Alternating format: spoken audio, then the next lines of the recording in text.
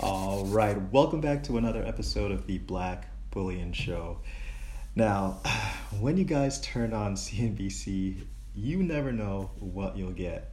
And I'll just fill you in on what I heard shortly. But first, if you're new to this channel, please hit that big red subscribe button right down below. Also, please hit the like button. Helps to get this economic evangelism right on out there to the masses. Okay, so recently, Timothy Geithner, Jason Furman, and others got together and wrote an op-ed in the Washington Post discussing a four-part plan to a successful economic recovery post-crisis. Oh, pretty interesting. Jason Furman was on CNBC to discuss this, and while discussing it, it turns out that he, quote unquote, made an early call on a V-shaped recovery, and that he was right on making that call. And to me, it's just like, are you serious? Like, you guys at CNBC are calling the bear market rally the V-shaped recovery. Like, that's what you're going to go with now. You know, I guess prospects for a bright future are so bad that we have to save face and call what effectively is a dead cat bounce.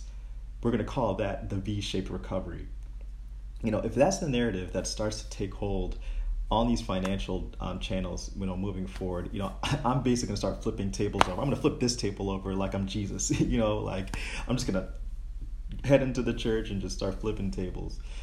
But, you know, jokes aside, let's take a look at, you know, what CNBC discussed with Furman, you know, about this four-part plan. And they only discussed two of the parts or the points of the plan. The first one that they discussed was people need to get paid less in unemployment insurance so they don't have to stay home, which was pretty interesting. And then the second one that they spoke about was how you know, they need to lend more to small businesses and medium-sized businesses, you know, meaning the use of money that's been allocated elsewhere should be reallocated to small and medium-sized businesses.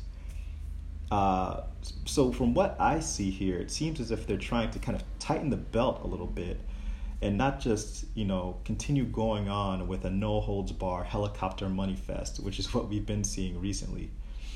I mean, we'll see how things shake out, but the one thing you have to keep in mind is that this is an election year, my friends. If you think Trump is more concerned about our growing debt burden for decades to come over winning the upcoming election, I don't know what to tell you if that's what you think.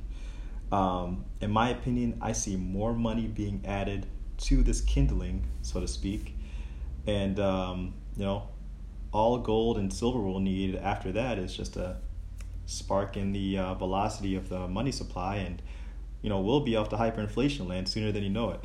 But I mean, what do you guys think? Let me know in the comment section below. Thanks again for watching. Please hit that like button. Please subscribe.